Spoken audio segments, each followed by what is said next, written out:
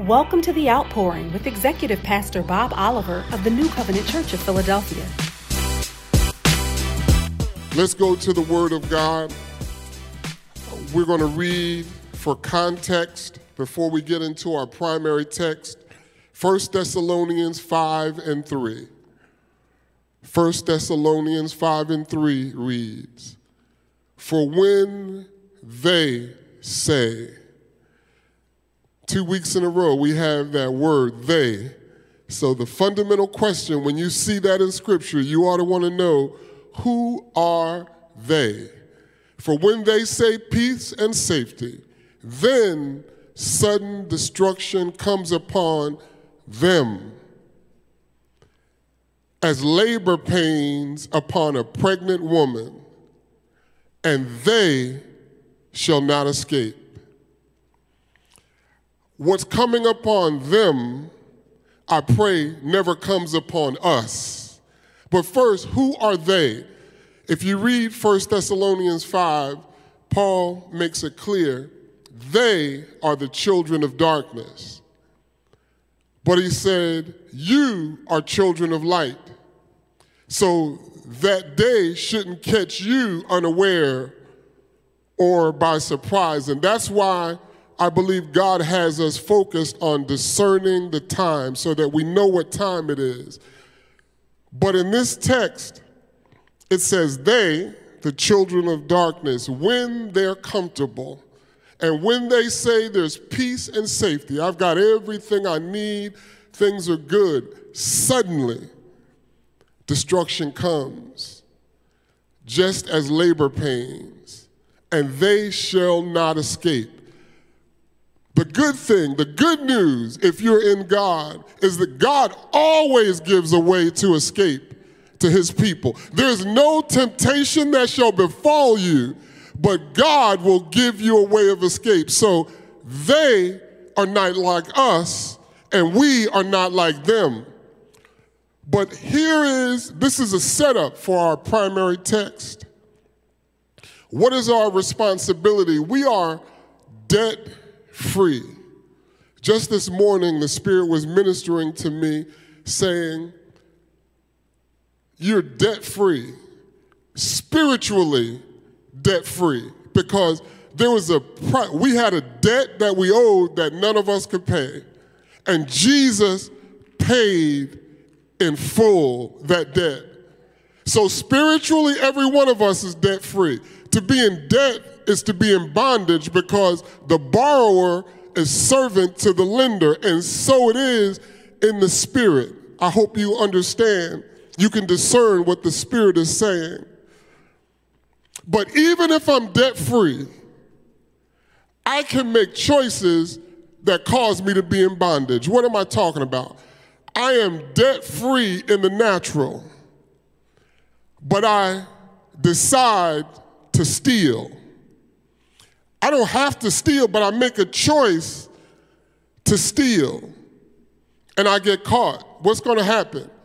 I'm going to go in bondage, not because of the debt, I'm debt-free, but because I made a choice that caused me, as a consequence, to go into bondage. And my heart cries for a generation that gets so comfortable that everything is justifiable, that we frustrate the grace of God. I'm not saying that that is your testimony. I'm communicating this word so that will never be your testimony.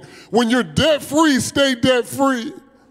Stand fast in the liberty wherewith Christ has made us free, and be not entangled again with the yoke of bondage. Paul said that to the saints at Galatia because he saw them becoming entangled again with the yoke of bondage. People who were debt-free were getting entangled with bondage. Let's go to our text. It's in 2 Corinthians chapter 15, and we're going to chunk it up a little bit and hear the word Scripture, interpret Scripture.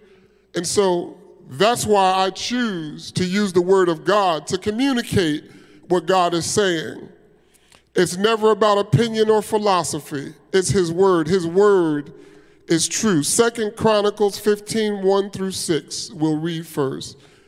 It reads, "Now the Spirit of God came upon Azariah, the son of Oded, and he went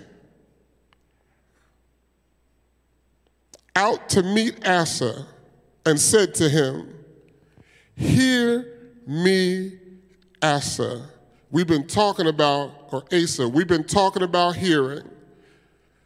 "And all Judah and Benjamin, the Lord," listen to this, "the Lord is with you while you are with him. If you seek him, he will be found by you. But if you forsake him, he will forsake you." Let's pause for a moment. The prophet is speaking to the king of Judah, and he's speaking to the people of God.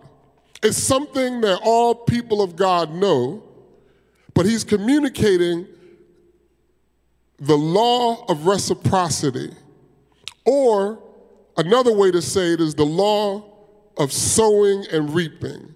"Be not deceived, God is not mocked. Whatever we sow, that shall we also reap." And he's saying to them that the Lord is with you as long as you're with him. He'll never leave you, nor will he ever forsake you. But as a free moral agent, as one with free will, you can leave him. And the prophet, God sent the prophet to remind the people, don't leave him. He won't leave you. Don't you leave him. They were a generation that had become sluggish. He says, "For a long time, Israel has been without the true God." It's interesting, has been without the true God. They haven't been without a God, but they've been without the true God, without a teaching priest, and without law.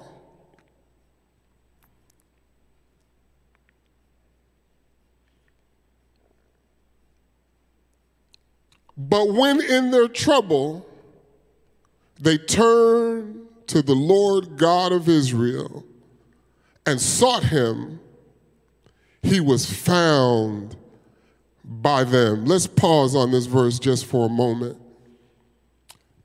Often when trouble comes into the world, when trouble comes into a life, when trouble comes into a community, it is generally ascribed to the devil.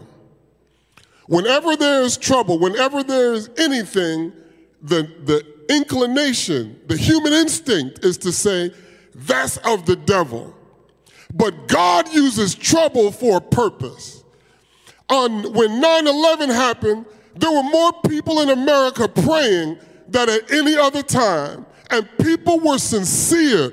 When trouble comes, people run to God. At the beginning of COVID, I've never seen the world pray so much. I saw people in Brazil worshiping. I saw military people singing praises to God. I saw people in Spain in the public square on their faces. In Kenya, all over the world, people were calling out and crying out to God. Today in Ukraine, as bombs are falling, I saw on YouTube in the public square a choir singing. They're singing. They're not in some bunker hiding. They're calling on God because they know in the time of trouble, he shall hide me.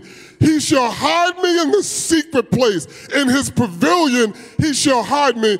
God has a purpose for trouble. Sometimes when the people of God get too comfortable, we forget about God. But when trouble comes, we run to God. And the prophet is saying, when in their trouble, they turned to the Lord of God of Israel, even though they were worshiping idols, even though they forsook the God who brought them up out of Egypt. When they turned to him and sought him, he was found by them. I would to God that even in times of comfort, we would pursue him. As the deer pants for the water, so our soul thirsts for you, God. In a dry place, we need you to be the water for our soul. God, we need you in all things and in all time. This generation cries out to you. For a long time, Israel has been without the true God, without a teaching priest, and without law. But when in their trouble they turned to the Lord God of Israel and sought him, he was found by them. And in those times, there was no peace to the one who went out, nor to the one who came in. But great turmoil was on all the inhabitants of the lands. So nation was destroyed by nation, and city by city. Listen to this. For God troubled them with every adversity.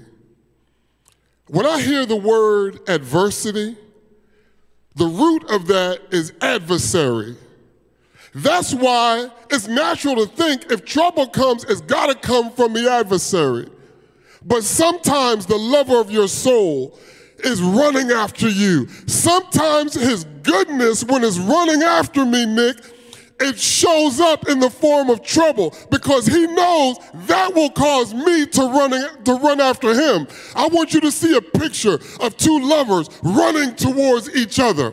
That's what is created in the spirit. When trouble comes, we run after God. The God who's been running after us, he'll run after you. His goodness is running after you. That's why David said, all the days of my life, goodness and mercy shall follow me. But there are times in my ease, there are times in my comfort that I don't take the time to turn around to see the goodness because I think goodness is in front of me, but it's running after me. It's chasing after me. And God has to cause me to stop, to pump the brakes so I can recognize the goodness of God. And sometimes he uses trouble. He uses trouble. His people had turned their back on him. His people were worshiping idols. They were still his people, but their focus was in the wrong place. And the way he got them back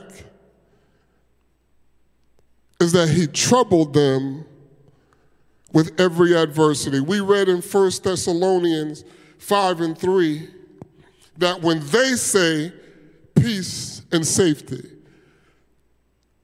God, in this context with his people, took away peace. He took away peace because he knows that when they're in trouble, they're going to come to me because they know they can count on me. They know with a strong arm, I'll deliver them. I've got a history with them. When you have a history with God, you know you can depend on him. And when God desires his people, he wants us, he's a jealous God. He doesn't want us to have any other lover but him. He expects fidelity. And when there are things that enter in to a culture, I'm talking about the culture of the people of God. Israel were the people of God who received the word from angels. They received the word of God on Mount Sinai. And yet, before Moses came down the mountain, they were already forsaking God. And they never got out of the wilderness. That generation for 40 years wandered, and they never received the promise of God. The writer of Hebrews says it this way. He said, if they who received the word from angels neglected their first estate, and they wandered for 40 years and never came out, he said, how shall we escape if we neglect so great a salvation? God always gives you and me a way to escape, but it's up to us to run after him like he runs after us. Do you know what time it is? I'm talking about discerning the times, because the times for us are akin to what they were with Israel. And God wants his people to love him with all our heart, with all our soul, with all our mind, and with all our strength, and to love our neighbors as ourselves. Let's go a little bit further. 2 Chronicles 15, 7 and 8. The next two verses say, "And when Asa heard these words and the prophecy of Oded the prophet, he took courage." I pray that somebody would take courage today and remove the abominable idols. Now, keep the verse up. When he heard the word of God from the prophet of God, he took courage. What is the evidence that he took courage? He took action. When you take courage, you take action. See, fear torments. It's the opposite of courage, and it paralyzes you. He took courage and he removed the abominable idols. He heard the word of God. He recognized they weren't walking in the word, and he said, there's no teaching priest. We are not covered. We haven't followed God. We walked away from him. All the stuff that's permeated our culture, all the things that have distracted us from God, all the things that have led us away from God, on my watch as king, I've allowed this stuff to be so, because what happens is there is something that comes over the land when the culture is consumed. And we live in a culture of hyper-consumerism, of humanism, of all those things that don't glorify God. And if we're not careful, just as the people of God, everything that's written in the Old Testament, the Bible says is written for our learning and for our admonition. It's for us to be instructed. And if and every generation faces the same challenge, because we have an adversary who's walking about like as a roaring lion, seeking whom he may devour. And spiritually, Israel at this time had fallen asleep. There's a colleague of mine years ago, really, really smart guy. He was a physician. He has patents to his name. He discovered some really breakthrough medicines. Very, very bright. He was a son of Abraham. I befriended him. He befriended me. I was much younger than him. But he was brilliant. His brother was a cardiologist, also brilliant. And he would sit up in the front at meetings, big meetings. Senior executives are sitting up there, and he would fall asleep. He would fall asleep. And one day we were having a conversation. His name was, I won't say his name. He might hear this someday and say, why are you telling people my stuff? The person would sit there, and one day I went to him, and I said, why do you always sit up front and you're sleeping? It's like, how can you fall asleep? You're going to get fired. And he didn't smile. He looked at me, and he said, I can't help it. I have narcolepsy. And then I realized, you have a condition. But you still shouldn't sit up front. Sit in the back, bruh. That's not a good look. That's not a good look. But here's what I learned, and this is why this story is relevant. When he goes up, he feels fine. He doesn't expect that he's going to fall asleep. And 100% of the time, I'm talking about one of those head bobbing, you are out of it kind of things. And then he's done, he's out. he's out. And in a corporate setting, that's not a good look. That's not a good look. But here is the thing. Because of the grip that narcolepsy has on him, he doesn't know he's asleep until he wakes up. There was a spiritual narcolepsy over Israel. I pray to God that narcoleptic spirit would never impact the people of God in this generation. I too have been so tired on an airplane before COVID when I traveled a lot that I didn't know I was asleep until I woke up. That's the thing about falling asleep. When you are not intending to go to sleep. When I plan to go to sleep, I know that I'm asleep. And that if I'm dreaming, it's a dream.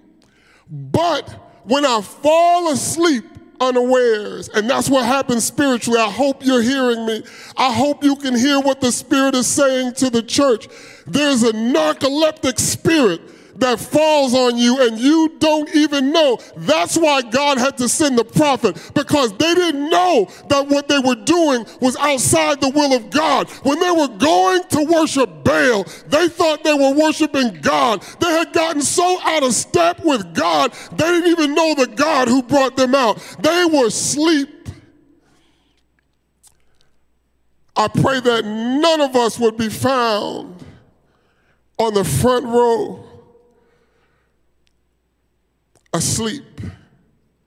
When heaven is watching, the stakes are higher than corporate executives watching. All they can do is take away your job. But heaven is watching. Don't fall asleep. This is not a time to fall asleep. It's high time that we awake out of sleep, because now is our salvation nearer than when we first believed. The people of God did not even know they had strayed that far from God. But the good news is that God knew the heart of the leader and he knew the heart of the people. And when Asa heard the word of God, he took courage and he took action and he began to tear that stuff down. And I want you to know it's not enough to tear the old stuff down. You got to build the waste places. You got to build the altar of God back up. You got to take away that other stuff and put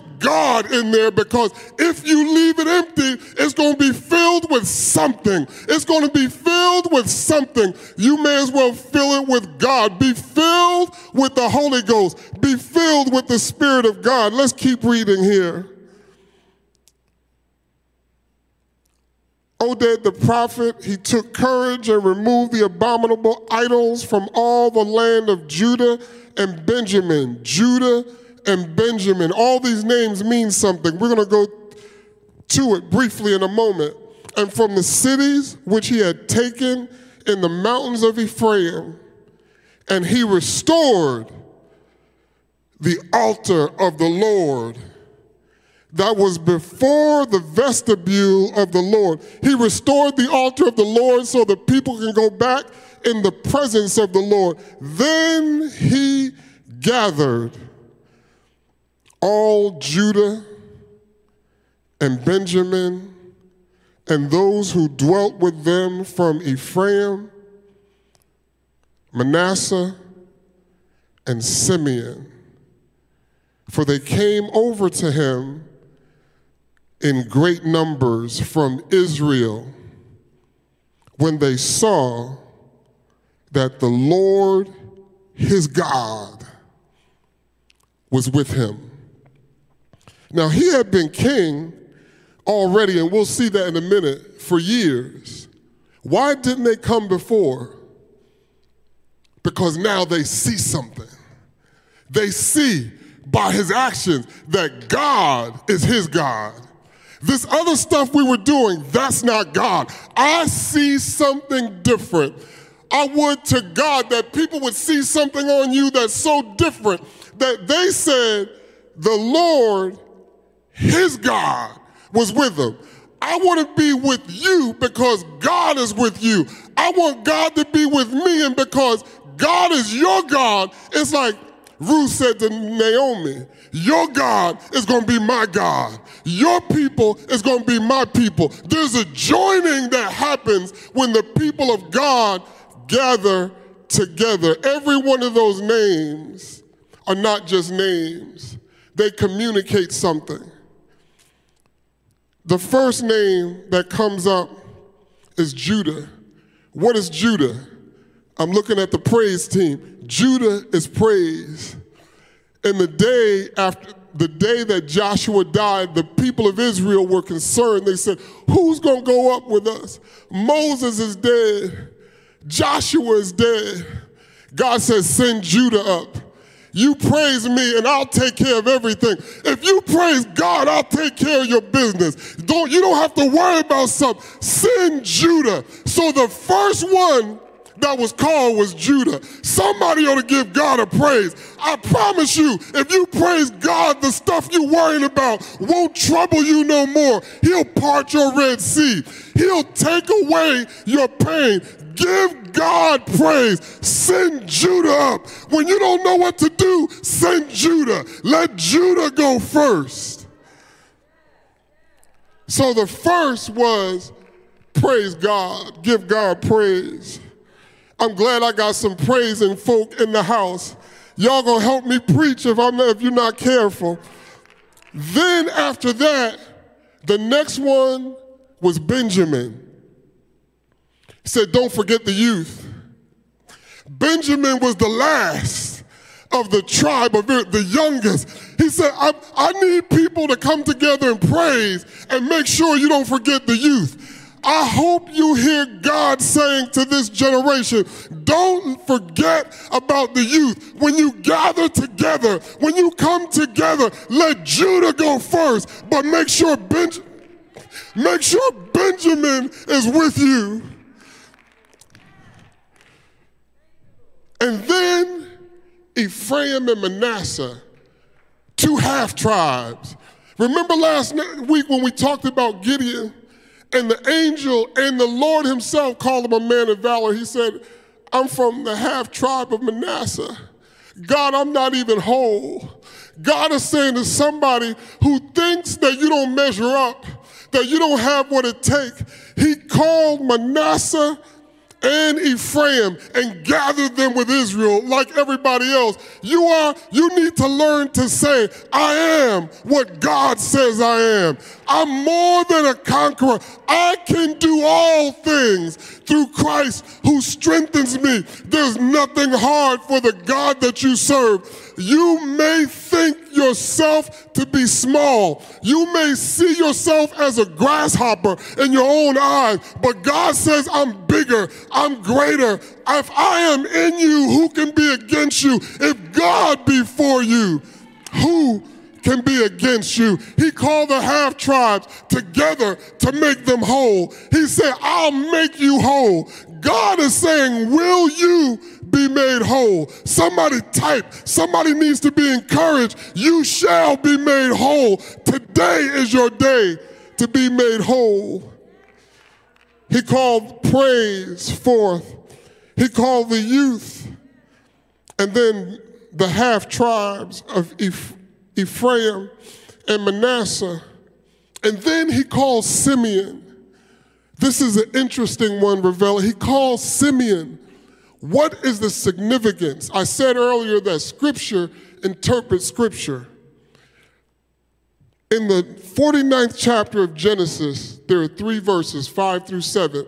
This is when Jacob was about to die, and he called his sons together and said, each one of them, put your hand under my thigh.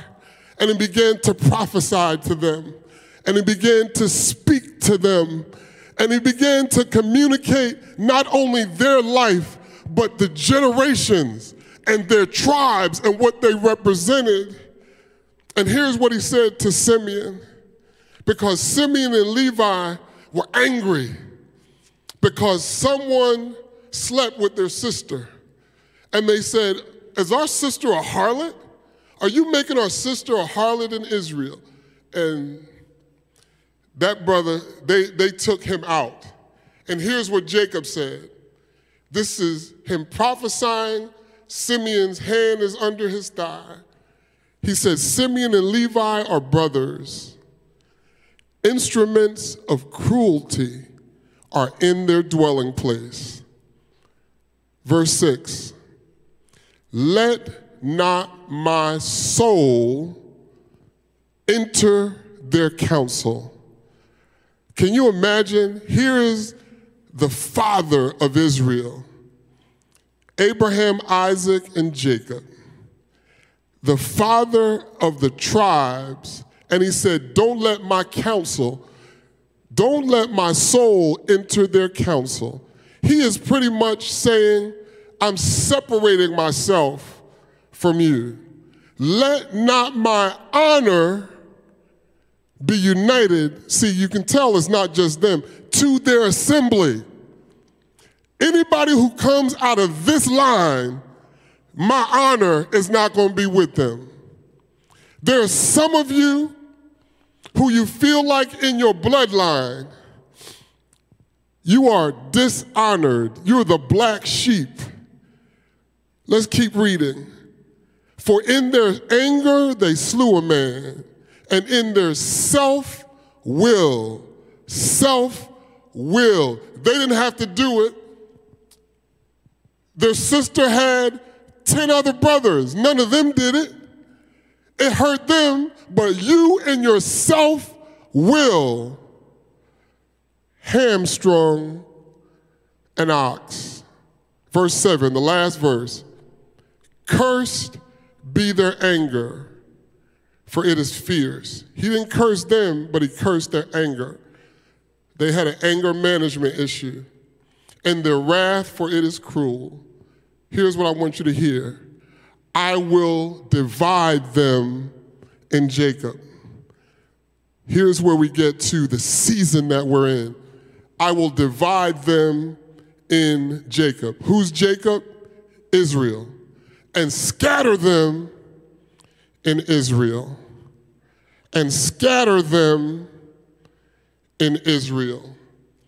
Here are a people who prophetically, from the mouth of their father, the patriarch of the tribes, the patriarch of Israel, the one whom the nation is named after, they've been banished. They've been excommunicated. Yet on this day, when the people of God came back and gathered together, Simeon was among them. I see the grace of God in that. God is calling somebody back. He's saying, I know that you've been scattered. You've been scattered. He said, and scatter them among Israel. You've been scattered, but now I'm gathering you. I'm gathering you back into the fold. There is a time of gathering of those who've been scattered. Jesus said, whoever's not with me is against me. And whoever does not gather with me scatters abroad. Scatters abroad. Those have been scattered. He's saying, I'm gathering you now. I'm gathering you. And I'm gathering you so that you can gather. He gathers us so that we can gather others. Those who are with Jesus never scatter. He said, if you're with me, you don't scatter. But if you're against me, you scatter. The scatterers are always against Jesus. What God is saying to this tribe is come back to the fold. I'm gathering you. I'm calling you back. He's a God who's married to the backslider. Those sheep who stray, he comes after you. His goodness is running after you. It's running after you. All you have to do is turn around. Behold his goodness. He's running after you. He loves you with an everlasting love. Simeon, come back home. Simeon, I got you. I know you've been wandering. I know you feel like an outcast. I know that you've been put down. Your own father has put you down. But don't you know that I'm a God that when your father and mother forsake you, I'm there to take you up. Simeon, come on back. It's time for you to be gathered. It's time to gather with the people of God. You're no longer an outcast. You're no longer an outcast. You've been out there long enough. I know it hurts. I know your pain. I feel your pain, but I've come to heal you today. I've come to bring you back. I've come to gather you. You don't have to be alone. You don't have to be out there. I'm going to take care of you. And Simeon, I'm going to give you a new heart. That anger you had, I'm going to take care of it. You're going to be meek and lowly. I'm going to heal you. I'm going to gather you together. As a mother hen gathers their chicks, I'm going to gather you under my wings. I'm going to hide you under the shadow of my wings. There's a secret place I have for you, Simeon. No need to worry. Let's go to the last set of verses. 2 Chronicles 15:10 through verse 15. The first 4 words are important.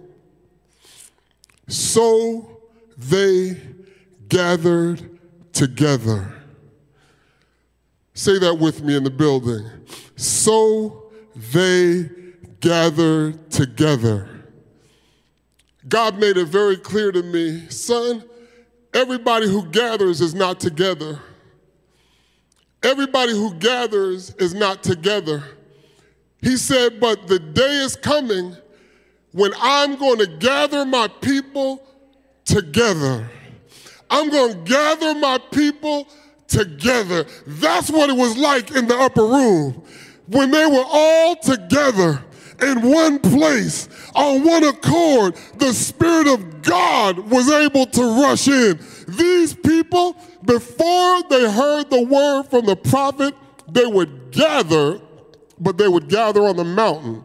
They would go up to worship Baal, and they thought they were worshiping God. But this time, the gathering is different. So they gathered together, and they gathered at Jerusalem. Jerusalem represents the house of God. It's the apple of God's eye. It's where the people dwell and where God dwells. So they gathered together at Jerusalem in the 3rd month, in the 15th year of the reign of Asa. Asa had been king for 15 years, and the people never saw God in him until that day. When they saw God in him, they all came to him. God makes you attractive. He makes us attractive. And they offered to the Lord at that time 700 bulls and 7,000 sheep from the spoil they had brought. They had tenfold more sheep than bulls. Part of it is because of the size different, but when a sheep is sacrificed, there's something redemptive about that blood. And they realized that that day they had been redeemed. And look at what happens. Then they entered into a covenant to seek the Lord God of their fathers with all their heart and with all their soul. They realized that what they were seeking before wasn't God. And they said, we're going to now make a covenant while we're gathered together. Next verse. And whoever would not seek the Lord God of Israel was to be put to death, whether small or great, whether man or woman. Seems pretty cruel, but they weren't doing it to be mean. They were saying, we're going to make certain that this time we're going to be clean. We're going to purge ourselves of anything that is not like him. And if you don't mean it, you shouldn't be here to take this covenant. We're all in it together. Verse 14. Then, so they had a covenant, and then what did they do? They took an oath, not just before the king, not just before each other, took an oath before the Lord with a loud voice, with shouting and trumpets and ram's horns. Next verse, last verse. And all Judah rejoiced at the oath, for they had sworn with all their heart and sought him with all their soul. And he was found by them, and the Lord gave them rest all around. Let's bring this full circle. The same God who troubled them with adversity is revealing his purpose. I troubled you because I wanted to give you rest. Without me, there is no rest. I hear the Lord saying, come unto me, all you who labor and are heavy laden, and I will give you rest. Take my yoke upon you and learn of me. Take action, take courage, and then do something. Learn of me. For I am meek and lowly of heart, and you shall find rest for your soul. For every restless soul, for every restless spirit, you can't seem to find rest. You can sleep for 12 hours and you're still restless. You're not tired, you're restless. There's a difference between being tired and being restless. If you're restless, you can be tired and can't go to sleep. Has anybody ever experienced restlessness? That means the absence of rest. I don't care how much you sleep, you still can't find rest. I don't care how tired you are, you still can't find rest. The people of Israel in that generation had trouble and no rest. God is saying, the Lord is saying, I'm the answer to restlessness. Restlessness makes you anxious. It leads to anxiety and all these other things that then begin to manifest physically. And so God is saying, this is a time of gathering. Of gathering together. I have not seen in quite a while the people of God being so together. And when I say together, I'm talking about black, white, Jew, Gentile, Asian, all types of male, female, together. Not same denomination, not same church, not same doctrine, but the same burning love for Jesus Christ. And it brings people who are different together on a common ground because we're standing on a rock that's stable, on a rock that is here to stay, on a rock that the truth is built on. This is the beginning of gathering together. Not in silos, not in steeples, not in places that you claim as your own and I claim as my own. It's where the people of God together say we belong to him and he belongs to us. And that's all that matters. He bought me with a price. I'm not even my own. So what do I claim except him? What do I have except him? Simeon, God is calling you. He wants to gather you. Benjamin, God is saying you're not forsaken. Benjamin, the youth. And he's saying to his people everywhere, send Judah, and I'll take care of the rest. I'll show you what you must do when you send Judah. There are some of you out there today who are in some instances, multiple categories that have been communicated by the Word of God today. I want you, like the people who gathered together, to make up your mind. And if you're Simeon, come back. Text to decision. Somebody will be there waiting to pray with you, to pray for you, to agree with you. If you have been under the spiritual cloud of narcolepsy and you just woke up, the Word of God just woke you up, and you didn't even know you were asleep until you woke up, I want you to text to decision. He's waiting for you. His goodness has been running after you all this time, but now that you're awake, you know it. When you awake, you come to consciousness.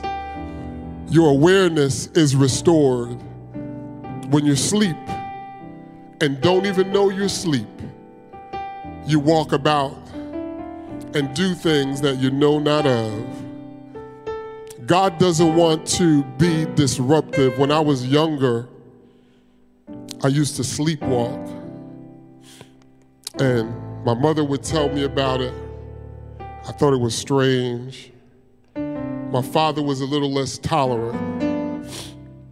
And one night, I was sleepwalking. I had no idea. And I opened the refrigerator, and that must have been a red line for him. And he started to be physical with me, to wake me up, to snap me out of it. And it was more than disruptive, it was traumatic. I still remember it till this day. There's a way to wake people out of sleep, and it's not with force, it's not with condemnation. There are no red lines. This is a God of love who expects fidelity. And if we seek him, we'll be found of him. He's righteous. And even those who he gives away to escape, his word says, how shall we escape if we neglect so great a salvation? So he's equipping his saints and gathering us together. He's separating the sheep from the goats, even now, because in the last day, when he judges the nations, he's going to separate the sheep from the goats. And to somebody, Debbie, he's going to say, depart from me, I never knew you. People who say, I prophesied in your name, I cast out devils in your name. And he's going to say, I never knew you. They thought they knew him, but their heart wasn't with him. They were sleepwalking. He said, I never knew you. We never had real intimacy. We never had a real relationship. You never really talked to me about the things that mattered. You talked to everybody else, but you ignored me. You did what you did for yourself, for your own name and fame. And you had results, but you had no relationship. what God wants his people to learn, and the reason we're able to gather, I believe, and we're going to gather more, is because it's not about religion. It's about relationship. It's about relationship. Religion is divisive. It's divisive. It divides Jew and Gentile. If I'm a Christian and you're a Jew, I've had good, God-fearing Christian friends who blame the Jews for everything, who actually hate. It's as if they hate them because they haven't received Jesus. And I believe it's the will of God that those of us who've been grafted onto the vine love them so much that we say, Lord, open their eyes. They're looking for a Messiah that's already come. God, don't let him come again. And catch them looking. That's the heart of God. If the promises that God made to Israel are not so, how can we trust him? His promises to them are original. The gospel of Jesus Christ is to the Jew first and also to the Gentile. Why am I saying this? Religion divides us, but relationship changes our heart. It transforms our spirit. It caused the love of God to be so manifest that, like Asa, when people see that your God is with you, they want to gather. They want to come together. The reason the gathering has been limited is because people are not seeing the love of God, especially the young people. They see divisiveness, they see condemnation, they see judgment. God will get righteousness out of us when he is in us because he is our righteousness. And because I know that I'm debt-free because of what he's done, my heart goes out to those who are blind. I want them to see. I want them to know this God because he's the only hope. And the day is coming when time is going to be up. Time's going to be up. And between now and then, we must work the work of him that sent us. So text to decision. He desires. I hope you can sense the heart of God.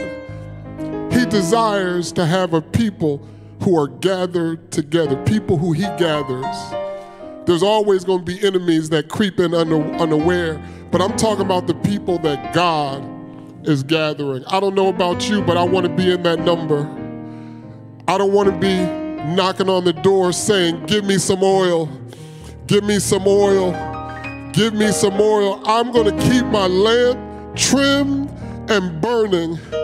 I don't want somebody to say to me, go get your own oil. Keep oil in your lamp. Father, I pray for your people everywhere that this word is heard, that you would draw us nearer, that you would draw us nearer, draw us so close into your bosom that we can hear your heartbeat. Draw us so close that we become attractive, that when other people see that our God is with us, they're going to want to know you better. May the love of God and the communion of the Holy Ghost and the presence of the Lord Jesus Christ be with your people, both now and forevermore. God, change us, transform us. Don't let us fall asleep. Don't let us fall asleep. We rebuke and rebind that narcoleptic spirit that hovers over your people. Brood over us, the one who neither slumbers nor sleep. We call on you. Bless us now and make us a blessing. In Jesus' name, amen. Thank you for joining us in service today. We pray that this ministry has been a blessing to you and your family.